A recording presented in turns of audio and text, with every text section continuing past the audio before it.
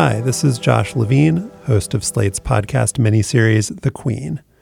Thanks to everyone who listened to our 4 episodes and our 2 bonus episodes for Slate Plus members.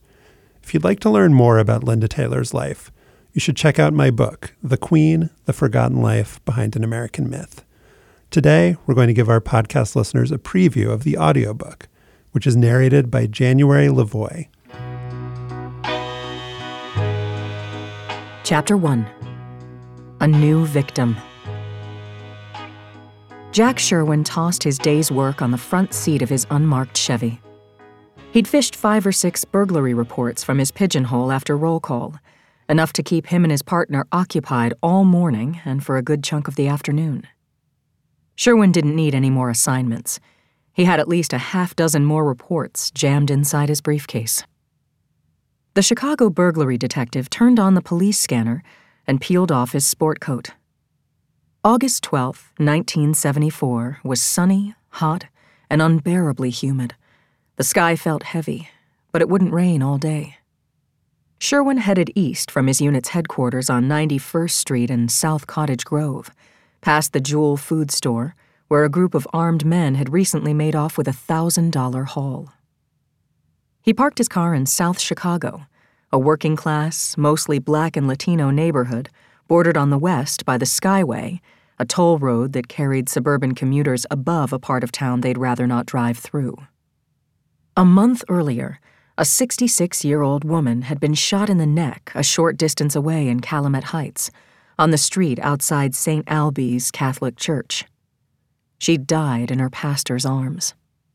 A couple of teenagers, both alleged members of the Blackstone Rangers gang, were charged with the killing. That was one of 970 murders in the city in 1974. More than 4 decades later, still the most homicides in a calendar year in the history of Chicago. Sherwin wasn't dealing with anything as messy as a murder case. This was a routine burglary, not a big enough deal to justify his partner, Jerry Cush, getting out of the car. The 2-story, 6-unit brick building at 8221 South Clyde Avenue looked like a tiny castle, with a crenellated roof, an arch over the entryway, and limestone ornaments near the windows. Sherwin rang the bell and got buzzed inside. As he knocked on the door of a first-floor apartment, he looked down at his clipboard and rehearsed a sequence of well-worn questions. What's missing? Did anyone see what happened? Is there anything you'd like to add to your original report? When someone called about a smashed front window or a stolen jewelry box, uniformed officers went to the scene and wrote it up, getting a statement from the victim and enumerating the basic facts: the time, the location, what had been stolen. The burglary investigators followed up, often from a seated position. If you treated detective work like a desk job, occasionally exerting yourself by picking up the telephone, you could push a new report off your desk in less than an hour. Nobody ever solved a case by making a single phone call, but it hardly mattered given how rarely burglary detectives recovered people's losses. There were nearly 200,000 burglaries, robberies, and thefts in Chicago in 1974, an increase of 18% over the previous year. Sherwin's territory, what the department called Area 2 on Chicago's southeast side, was the busiest in the city, with 39 burglaries a day. A big-picture thinker wouldn't have lasted a week in Area 2. Those stats told a depressing story, one filled with the kind of hopeless characters who subsisted on the proceeds from petty crimes. But Sherwin knew it wasn't on him to fix Chicago. He handled what he could see and what he could touch. He preferred to check out crime scenes himself, to imagine who'd been there and what they'd done. He broke down each new assignment into a series of predictable tasks, doing all the things a conscientious burglary detective was supposed to do. He talked to the right people, chased the right leads, and wrote everything up in clear, concise reports. The door opened at 8221 South Clyde, and Sherwin took stock of the woman standing in front of him. 4 days earlier, Linda Taylor had called Area 2 headquarters to say that her home had been burglarized. Taylor appeared to be in her late 30s. She was just over 5 feet tall, with olive skin and dark, heavy-lidded eyes. Her face, a long oval tapering to a sharply jutting chin, seemed vaguely elfin. Her eyebrows, plucked into thin arcs, made her look like an old-fashioned glamour girl. She had a pronounced Cupid's bow in her upper lip, and when she talked, that lip curled back to reveal the glint of gold dental work. Taylor looked as though she was expecting company. Her makeup was pristine, her outfit fashionable and snug. As he stepped into the apartment, Sherwin noticed that Taylor kept a tidy house. Sometimes, if he went out on a case right away, he could see where a burglar had barged in. But there were no signs of forced entry here. The bolt on Taylor's front door appeared undamaged. Nothing was broken or scattered around. Sherwin glanced again at the uniformed officer's original report. Could they go through that list of missing items one more time? A large green refrigerator, complete with ice maker. Yes, she told him. That was gone. A gold stove. Yes, stolen. It was a weird list. Hospital end tables, a grandfather clock, 2 large Chinese lamps, large elephant figurines, a pair of speakers that lit up to the beat of music. Thousands of dollars worth of household furnishings, every piece of it insured. Most burglars snatched whatever they could fit in their hands: a ring, a necklace, a stereo, a small TV set. Stealing a refrigerator and hospital end tables, bulky objects you couldn't hustle out of an apartment without attracting attention, didn't make much sense. Sherwin went back to his clipboard and studied the report. He asked Taylor to explain again how the thieves had gotten away with her belongings. She pointed to a window in her kitchen, an opening no more than a couple of feet across. Taylor's version of events was preposterous. To fit a double-door refrigerator through that narrow gap, you'd have to cut it in half. The detective didn't press her for more details. He thanked Taylor for her cooperation, and he promised to come around again just as soon as he developed any leads. On his way out, Sherwin rang some more doorbells, but he couldn't find any neighbors who'd seen a mysterious stranger wander off with a large appliance. As he walked back to the car, he thought about the clean apartment, the tiny window, and the woman with the olive skin and the heavy-lidded eyes. There was something so familiar about Linda Taylor. He was sure he'd had this exact case with this exact woman. He just couldn't remember where or when. Sherwin knew Linda Taylor's street. He'd grown up just a few miles away, in an all-white neighborhood close to what was then the southern tip of the city's Black Belt. Back then, in the 1940s, segregation had been enforced with covenants that forbade the sale of properties to, for instance, every person having 1/8 part or more of Negro blood. The Black Belt's borders expanded in 1948 when the Supreme Court struck down those covenants, but segregation didn't end with the stroke of a pen. New public housing developments kept black people confined to black enclaves, as did violence perpetrated by whites against those brave enough to breach long-standing barriers. When civil rights activist and queen of gospel Mahalia Jackson moved to the South Side in 1956, her white neighbors shot BB pellets through the windows of her house. Other black newcomers had their homes ransacked and set on fire. The Sherwins, like many white families, packed up and moved when Chicago's racial boundaries shifted, settling in the area around Midway Airport. 30 years later, the detective scoped out South Side neighborhoods that bore little resemblance to the one he'd lived in as a child. Some of the areas in his jurisdiction had changed from middle-class white enclaves to middle-class black ones. The city's most beloved athlete, Cubs legend Ernie Banks, lived with his family on a tree-lined street in Chatham. On his daily rounds, Sherwin passed by black-owned banks, the headquarters of the Johnson Products Company, manufacturer of the hair straightener Ultra Sheen, and the office of R. Eugene Pincham, a renowned black defense attorney and advocate for the disenfranchised. Sherwin also rolled through hollowed-out streets dotted with liquor stores and check-cashing operations. South Chicago, the part of town where Linda Taylor lived, had long been the city's smoke-belching industrial corridor, home to U.S. Steel's Mammoth South Works and countless other plants, factories, and forges. But between 1967 and 1977, the number of people working in manufacturing in Chicago proper would plummet by 33%. White flight took both jobs and services to the suburbs, cutting off thousands of Black Chicagoans from steady employment and weakening the foundations of once stable communities. Area 2 burglary detectives didn't spend their days chasing after master criminals. They arrested juveniles and addicts, young men who were more desperate than cunning. Sherwin drove to Grand Crossing and South Shore and Pullman, stopping off at apartment buildings and restaurants to jot down notes about busted back doors and stolen cash. He spent most days 2 feet to the left or right of Jerry Cush, with one man driving in the morning and the other in the afternoon. Cush was the best partner Sherwin had ever had, honest and reliable, but they weren't close friends.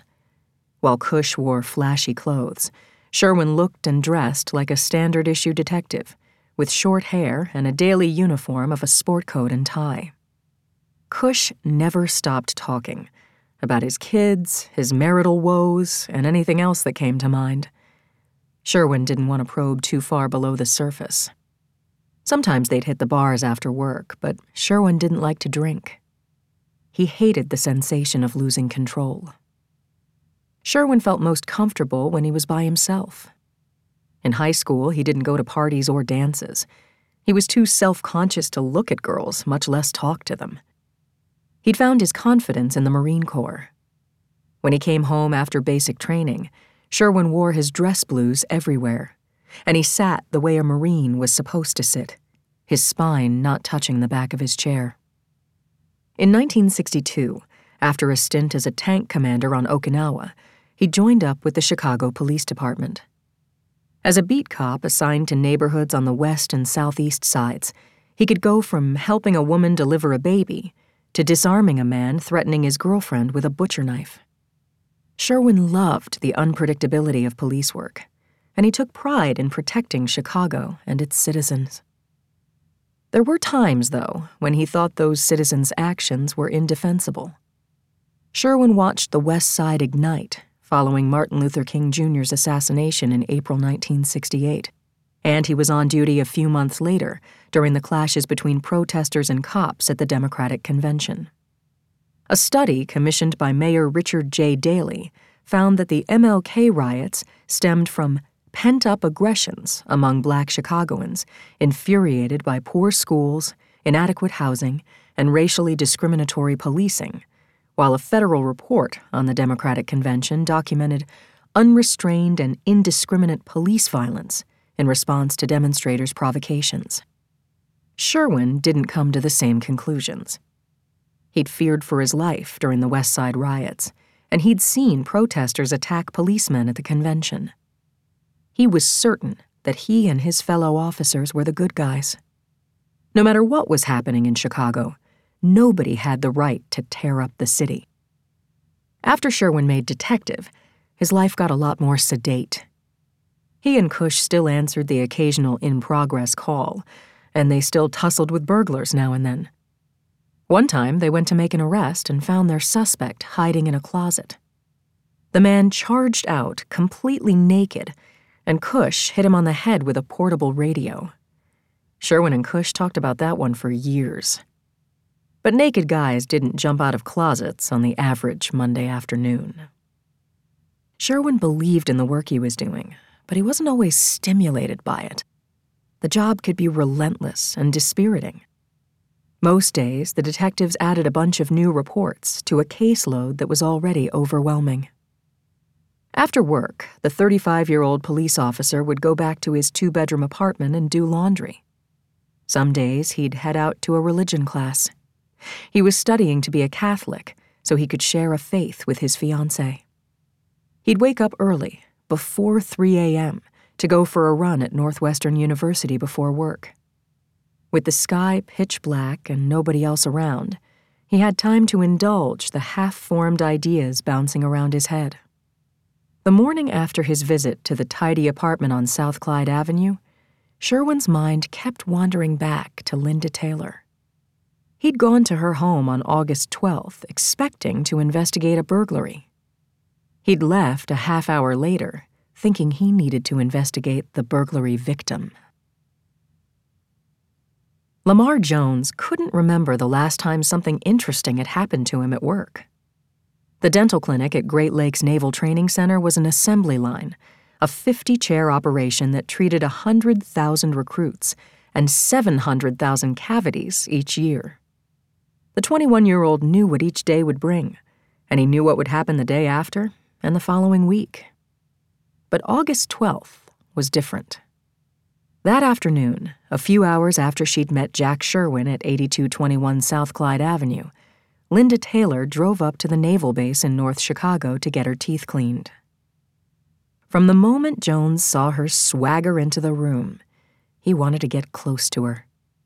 She was self-assured and beautiful, an older woman with the smoothest skin he'd ever seen. The other sailors noticed her too. They each took a shot, sauntering over all cool and casual, but she turned up her nose at each, "Hey, baby." She treated Jones differently. She joked with him and flirted. He left work that day feeling better than he'd felt in his entire life. Out of all the guys in the clinic, he was the one she'd chosen. Her name, she'd told him, was Linda Sholvia. Jones had grown up on the south side of Chicago. His mom had struggled to raise 6 kids on her own, and he'd fought his own battles in the neighborhood. As gangs like the Blackstone Rangers and the Cobra Stones rose to power in the 1960s, DuSable High School, the alma mater of Nat King Cole and Harold Washington, Chicago's first black mayor, became a prime recruiting ground, and occasionally the setting for violent confrontations. But Jones had made it out, joining the Navy and setting himself up for a better life. When he started dating Linda Sholvia, that life looked better than he could have possibly imagined. Although Jones never saw her doing any work, his girlfriend seemed to have an endless supply of cash. She didn't try to hide her wealth, draping herself in furs and driving a fleet of luxury vehicles. Jones considered himself street smart. He'd had to be, growing up where he did. But this woman and her money made him drop his guard. On Saturday, August 17th, less than a week after they met at the Great Lakes Clinic, the couple got married at Chicago City Hall. The new Mrs. Jones spoiled her husband, giving him a couple of new cars and $1,000 right after they got hitched. She was generous, cosmopolitan, and well-educated, a 35-year-old Haitian woman with a degree from a Caribbean university. She was poised, too, sometimes even arrogant, commanding respect every time she walked into a car dealership or bank. The honeymoon phase of their marriage didn't last as long as their brief courtship.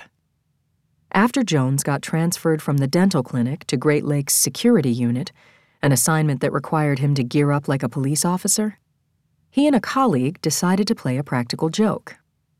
They knocked on the door at 8221 South Clyde, hiding in the shadows so Linda wouldn't know who was there. As soon as she opened the door, Jones's friend shoved a badge in her face. She flew into a rage, slamming the door and screaming that she hated cops.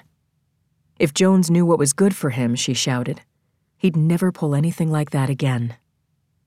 Linda said a lot of crazy things. Just after their wedding, she told Jones he was her 8th husband and that she'd killed the first one, shooting him in the chest. She said another of her husbands had worked for Greyhound and been crushed to death in a bus accident. Maybe she was telling the truth, or maybe she was just trying to scare him. Either way, he wasn't sure what she was capable of. Everywhere Jones looked, something was a little bit off. That degree from a Haitian university had been awarded to Linda Taylor, not Linda Sholvia. His wife had 4 different names on her mailbox at 8221 South Clyde, and she'd get letters addressed to all of them. She had a sister named Constance, who seemed more like her adult daughter. Jones also suspected that Linda's 2 small children weren't really hers. He wasn't even sure she was from Haiti, or that she was 35 years old. On their marriage license, she'd given her age as 27. Jones thought she was black, but he wasn't absolutely sure. Her light complexion allowed her to pass as white one day and Asian the next. When she took off her clothes and slipped into bed, he noticed a long scar near her navel, what he thought was an incision from a hysterectomy. One night, he woke up before dawn and saw that his bride's skin wasn't so smooth. She had 1,000 wrinkles on her face. After he caught a glimpse of her without makeup, she locked herself in the bathroom for an hour. When she came out, she looked like a whole new person. On the morning of August 13th, the day after he'd first stopped by Linda Taylor's apartment, Sherwin grabbed 6 new burglary reports from his pigeonhole. But before he and Cush started on all the new stuff, Sherwin took a detour to 8221 South Clyde Avenue. For the second day in a row, he rang the bell outside, got buzzed into the front hallway, and knocked on the door of a first-floor apartment. When the door swung open, Sherwin saw an older woman staring back at him. It took him a moment to realize that this, too, was Linda Taylor, her face untouched by makeup and her body draped in a housecoat. Once more, Taylor told him what had been taken from her. She said again that an enterprising burglar had stuffed her jumbo-size refrigerator through a narrow kitchen window. She spoke with a confidence that verged on arrogance, as if she couldn't bear to waste her time explaining something so obvious. Most burglary victims thanked Sherwin for showing an interest in their cases, but Linda Taylor didn't seem grateful to see a police officer making these trips to South Chicago. She didn't defer to Sherwin's expertise, and she didn't bow to his authority. She hadn't asked for his help, and she didn't need it. Sherwin had been a Chicago police officer for 12 years, a detective for 3. He'd been the lead investigator on hundreds of burglary cases. This didn't look like a burglary, and it didn't feel like one either. There was only one reason to think the place had been knocked over. Linda Taylor insisted that they were standing in the middle of a crime scene. Taylor hadn't told Sherwin anything new, but going back to her apartment hadn't been a waste of time. Seeing her face again had jogged the detective's memory. That afternoon, Sherwin placed a call to the Michigan State Police. He told the sergeant who answered the phone that he might know the whereabouts of Connie Jarvis. This excerpt from The Queen, The Forgotten Life Behind an American Myth, is copyright 2019 by Josh Levine. The audio production is copyright 2019 by Hachette Audio. The audiobook is read by January Lavoie, produced by Elise Green, and directed by Michelle Figueroa. It was recorded at Hachette Studios, with post-production by Chris Howerton. The Queen podcast was written by me, Josh Levine, and produced by Emma Morgenstern. Thanks for listening.